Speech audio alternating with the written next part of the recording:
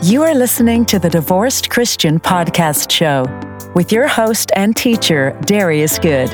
He is the senior pastor of Bible Gospel Center and founder of Good Treasure Ministries. He is the author of the books Unlocking Godly Wisdom and The Divorced Christian. For more information, visit the website at thedivorcedchristian.com. And now, here's your host, Darius Good. Welcome to the Divorced Christian Podcast Show. I'm your host, Darius Good. Thank you for joining us for today's episode. There's some verses in the Bible that deals with the topic of divorce. And too often people will read what's there in the scripture and draw conclusions. But these conclusions are really, they're erroneous. It's really bad theology when it comes to much of what I've heard taught on the subject of divorce. So on today, we need to establish some truths that the concept of divorce needs to be built on. A lot of what is taught on divorce is a contradiction of biblical foundation. So let's deal with that on today's episode. In Matthew 5, we quote this verse 31, where it says, "Whoever shall put away his wife, let him give her a writing of divorcement. But I say unto you, that whosoever shall put away his wife, saving for the cause of fornication, causeth her to commit adultery. And whosoever shall marry her that is divorced, committeth adultery." Another passage that's often quoted is Matthew 19, let's begin at verse 17, where they asked Jesus, why did Moses then command to give a writing of divorcement and put her away? At verse 8, Jesus' response was, "Moses, because of the hardness of your heart, suffered you to put away your wives, but from the beginning it was not so. And I say unto you, whosoever shall put away his wife, except it be for fornication, and shall marry another, committeth adultery. And whoso marry her, which is put away, doth commit adultery." So often when it comes to the topic of divorce, these are two scriptures that people will run to. They'll read them and say, this is what the Bible says. But there is a foundational truth that has to be understood. So let's go back to the passage that we have there in Matthew chapter 5. This was a sermon that Jesus was preaching, and in the middle of the sermon is when he began to address this particular area that we're looking at on today. I think it's important that we understand that also in this sermon, Jesus made a statement before he mentioned these things in regards to divorce. So in Matthew 5, verse 17, Jesus says, "Think not that I came to destroy the law or the prophets. I am not come to destroy, but to fulfill." This is the YLT version. "Do not suppose that I came to throw down the law or the prophets. I did not come to throw down, but to fulfill." The NLT version, same verse. "Don't misunderstand why I have come. I did not come to abolish the law of Moses or the writings of the prophets. No, I came to accomplish their purpose." For some reason, I'm not sure why people don't go back to the Levitical law to see what Moses wrote in regards to divorce. But we do know foundationally that Jesus made the statement here at verse 17, "I did not come to destroy." Another word will be abolish. Another word will be change. "I did not come to change the law of Moses." And it's critical that we understand this. So now, let's go back to understand what the Levitical law states in regards to divorce. Jesus said, "I did not come to destroy the law or the prophets." Let's start with the law. Most people are familiar with the law of Moses. They think of the 10 Commandments, which are, "Thou shalt have no other God before me. Thou shalt make no idols. Thou shalt not take the name of the Lord thy God in vain. Keep the Sabbath day holy. Honor thy mother and father. Thou shalt not kill. Thou shalt not commit adultery. Thou shalt not steal. Thou shalt not bear false witness against thy neighbor. Thou shalt not covet." We're very familiar with the 10 Commandments, but there are 613 laws that God established.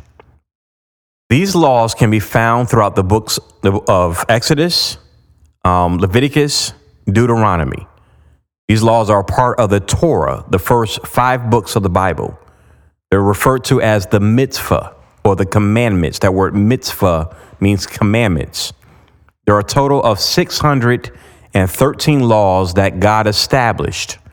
If you go to the website, thedivorcedchristian.com, I put 2 links there. They have the mitzvah, and they're 2 different, they both have the same. But the first just list them, 1 through 613. The other link kind of breaks them into different categories. So I found 2 excellent resources. I've linked them to the website. You can go and look at this information. 613 laws that was established by God. Now let's look at the law that deals with this topic of divorce. Deuteronomy chapter 24, verse 1. When a man hath taken a wife and married her, and it come to pass that she find no favor in his eyes, because he hath found some uncleanness in her, then let him write her a bill of divorcement, and give it in her hand, and send her out of his house. Verse 2. And when she is departed out of his house, she may go and be another man's wife. Verse 3. And if the latter husband hate her, and write her a bill of divorcement, and giveth it in her hand, and send her out of his house, or if the latter husband dies, which took her to be his wife, her former husband, which sent her away, may not take her again to be his wife. After that she is defiled, for that is an abomination before the Lord, and thou shalt not cause the land to sin, which the Lord thy God giveth thee for an inheritance. So this is the law regarding divorce. So understand this. This is the very first time in the scriptures we see the concept of divorce, which means from Adam until Moses, there was no divorcing. So the natural process, what people experienced during that period of time, they would engage in marriage, but if there was something about the wife that they didn't like, they basically would just remove her from the home. They would kick her out of the house. So at this point, God tells Moses to establish this law, the law that required not just the putting away. The word putting away means to separate, but it wasn't enough just to separate. Now the bill of divorce was required. When we enter into marriage, there is a legal document that has to be signed. I, as a pastor, all the weddings that I've done, if you do not sign that documentation, then you are not legally married. It doesn't matter if the service has been performed, if you made vows before God. Legally, with the state, you have to have a legal documentation. The Jews were required to have a wedding contract. So they also had legal documentation. And we'll get into a lot of this to understand their time era, the culture and things that they did. So they have a marriage contract. At this point, Moses is requiring a divorce contract so that their dissolution of marriage would now be legal. It'll be binding. What I want us to notice about Deuteronomy 24, verse 1, when a man hath taken a wife, married her, it comes to pass that she finds no favor in his eyes, because he hath found some uncleanness in her. Let him write her a bill of divorce, give it in her hand, and send her out of his house. When God established the laws, there were things that they were told not to do. Do not kill. Do not bear false witness. Do not lie. Do not covet. There's a long list of things they could not do. There's a long list of things they were to do as well. What I need us to understand is that when it comes to the law of Moses, God did not instruct Moses to say, do not give them a bill of divorce. He did not say, do not get divorced. If he did, that would mean it's a sin. You cannot kill. The law said, do not kill. So if you kill, you commit a sin. But when it comes to the case of divorce, he doesn't say don't do it. Instead, he says, now this is what we are instituting. I know a lot of people won't like this idea, but it's the truth. We all believe and agree that God instituted marriage. I attended a wedding over the weekend. When the minister was doing the ceremony, he began by saying, we all know that God instituted marriage in the beginning with Adam and Eve. And he quotes the scriptures there about how two shall become one flesh. We're all familiar with these scriptures. But the question is, who instituted divorce? And what we don't find is other cultures, other nations that were practicing divorce. And now God is watching these humanistic practices and now saying, do not engage in that. Do not be a part of that. I don't want to see that becoming a part of this culture. No, the very first time we come to the concept of divorce is God giving the concept to Moses. What am I saying? I'm saying that God instituted divorce.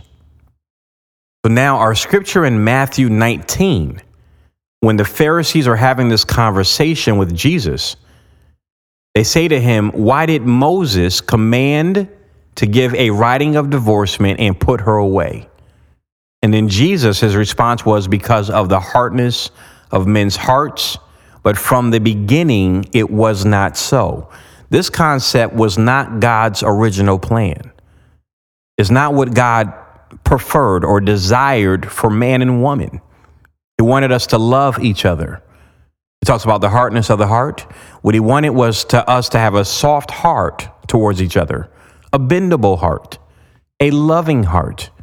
If that was the case, there would be no need for divorce. But as God saw, from Adam up until Moses, he said, I have to put something in place because I don't like what I see.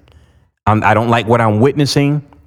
I don't like the effect that it's having. And understand this, the divorce was put in place for the protection of the wife. So the man was mishandling the wife. He was not dealing with her in love. Even in the separation, he said the bill of divorce required money to be paid to the wife. The women were just being thrown out on the street with no means or way of survival, of taking care of themselves. Where this should have been the husband's responsibility, now she's fending for herself. Notice this as well, and we'll hit this point several times, that the commandment was given to the man. And this is because the man did not need a bill of divorce to remarry. It was the woman that required a bill of divorce in order to remarry. So that's why the bill of divorce had to be placed in her hand. And if you remember Deuteronomy chapter 24 at verse 2, it talks about if she leaves the house, she may go and be another man's wife. So Moses is painting the scenario of her remarrying because he's really hitting on the point that she cannot return to the former husband.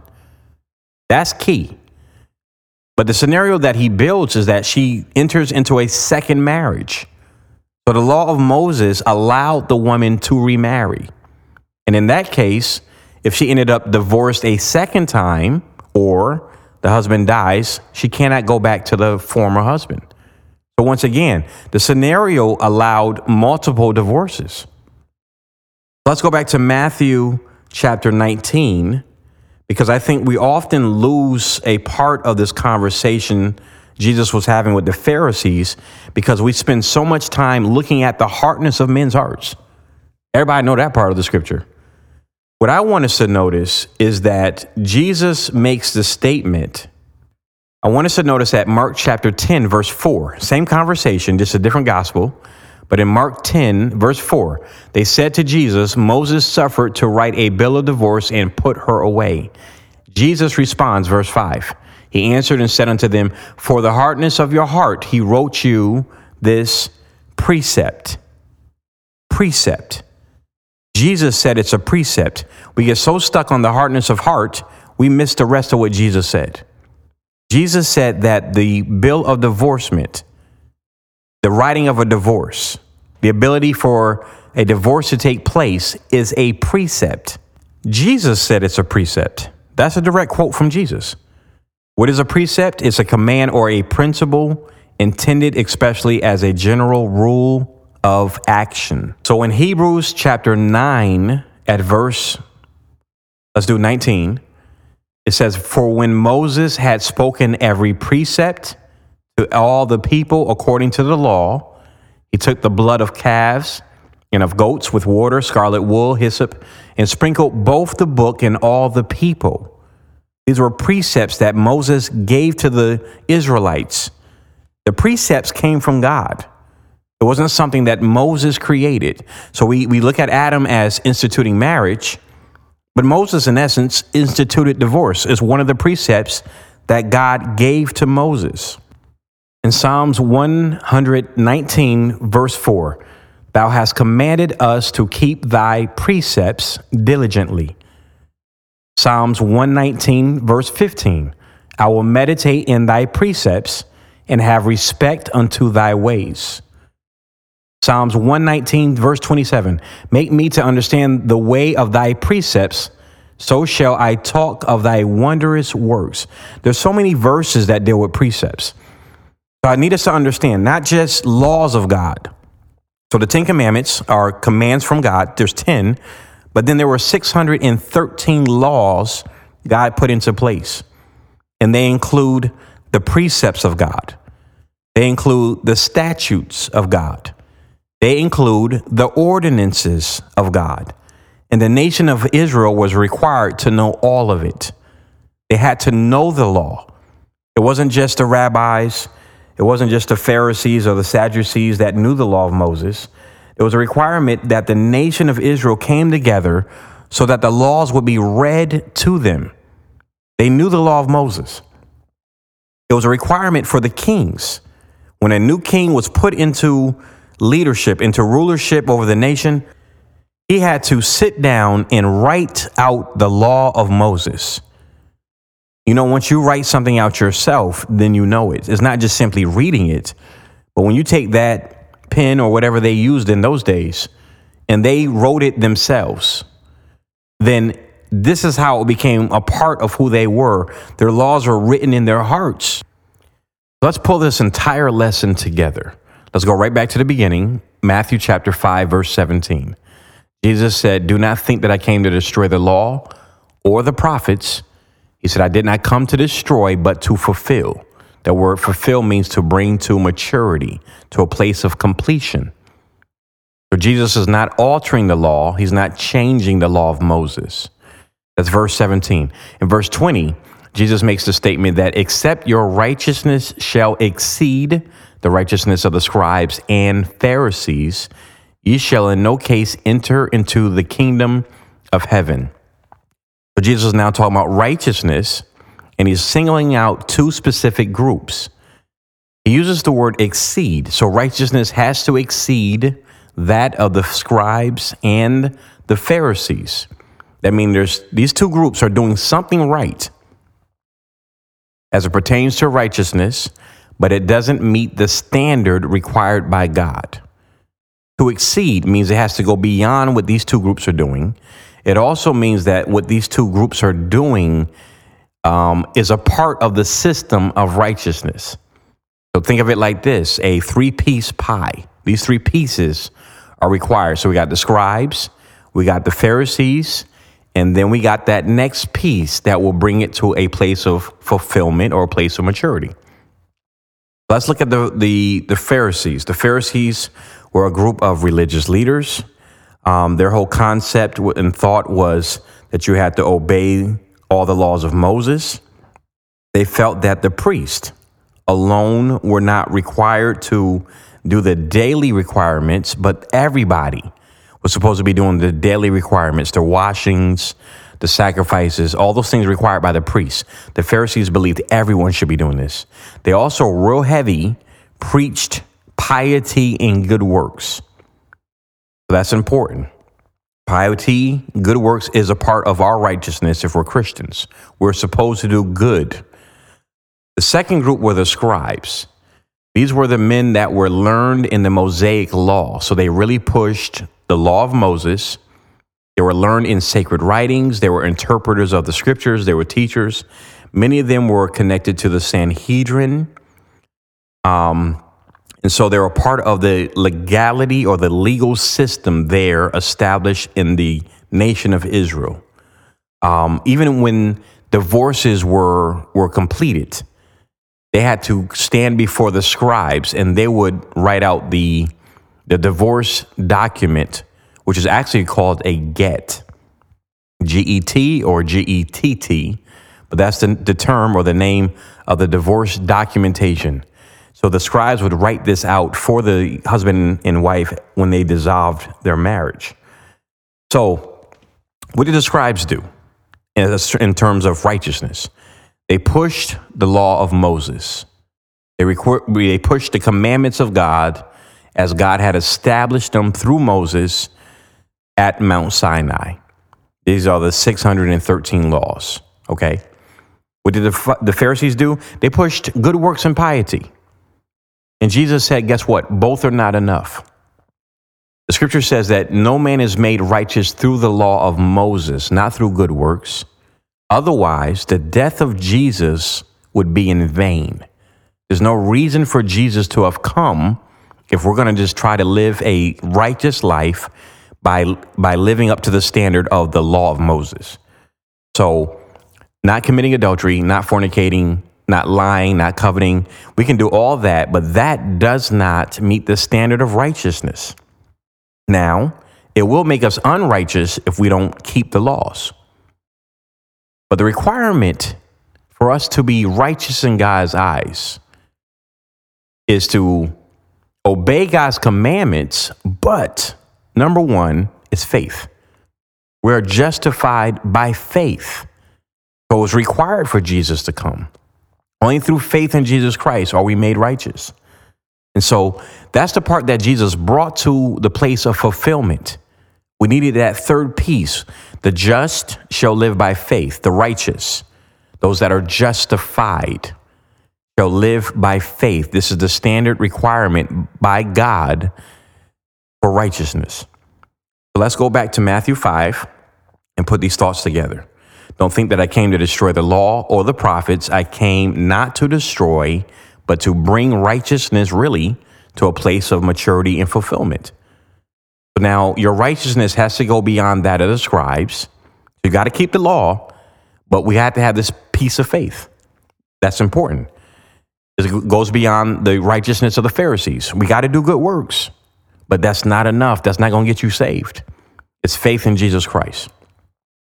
So then he goes on to talk about how if you put your wife away, then they were required to write a billing of divorce. And then he said, whoever shall put away his wife, save for the cause of fornication, causeth her to commit adultery. As we've already established, is going back to the law of Moses. Verse 31 is a quote. Whoever, it hath been said, whosoever shall put away his wife, let him give her a writing of divorcement. This is what we read in Deuteronomy chapter 24. Now, if Jesus was doing what we teach he did, now saying that the only way you can get divorced is if your spouse commits adultery, then Jesus just broke the law. He changed the law of Moses. Remember, the law of Moses is God's law. And the law did not state, do not get divorced. That would make it a sin. God clearly states, do not lie. Do not commit adultery. Do not commit false witnesses. Do not covet. There's a list of things that he says, do not do. But when it came to divorce, that's not what he said. So when you hear the teachings and people say divorce is a sin, that is completely erroneous. If God said to do it, then it's not a sin. It's a part of the laws of God, and it's a part of the precepts of God. And we saw that as Jesus clearly stated that Moses wrote this precept of divorcement. It's important that we understand that. So what we're going to do over the course of the next several weeks, as we're pulling things from the writing of this book, The Divorced Christian, we're going to begin to look at these verses, especially this here in Matthew chapter 5 and also Matthew chapter 19, that so many people love to run to. They love to quote it, but there is a misunderstanding. Number one, it's not a sin to get divorced. Number two, Jesus did not alter the laws. He never changed the laws of Moses. Number three, there are several major problems with this verse. So as we dig into Jewish culture, what we're going to understand is that Jesus was talking to Jews who knew the law. So he didn't have to explain certain things to them that we don't understand. We're going to get into that. The other thing that's key to know, one of the words is mistranslated. And so we're going to dig into this because that mistranslated word has created all the misunderstanding, all the wrong teachings, the erroneous teachings that we're left with. And this is what has left many divorced Christians in a place of condemnation. So we're going to address this. Remember to like, share, and subscribe to this podcast show. Thanks for joining us. You have been listening to the Divorced Christian Podcast Show with your host, Darius Good. This was a Good Treasure Ministries production. Darius is the senior pastor of Bible Gospel Center, and he is the author of the book, The Divorced Christian. To learn more about this book and other books written by Darius, or to listen to other episodes of our podcast show, visit our website today at thedivorcedchristian.com. We pray that today's episode has brought revelation, understanding, and healing. Please like, share, and subscribe to our podcast show. And until next time, be blessed.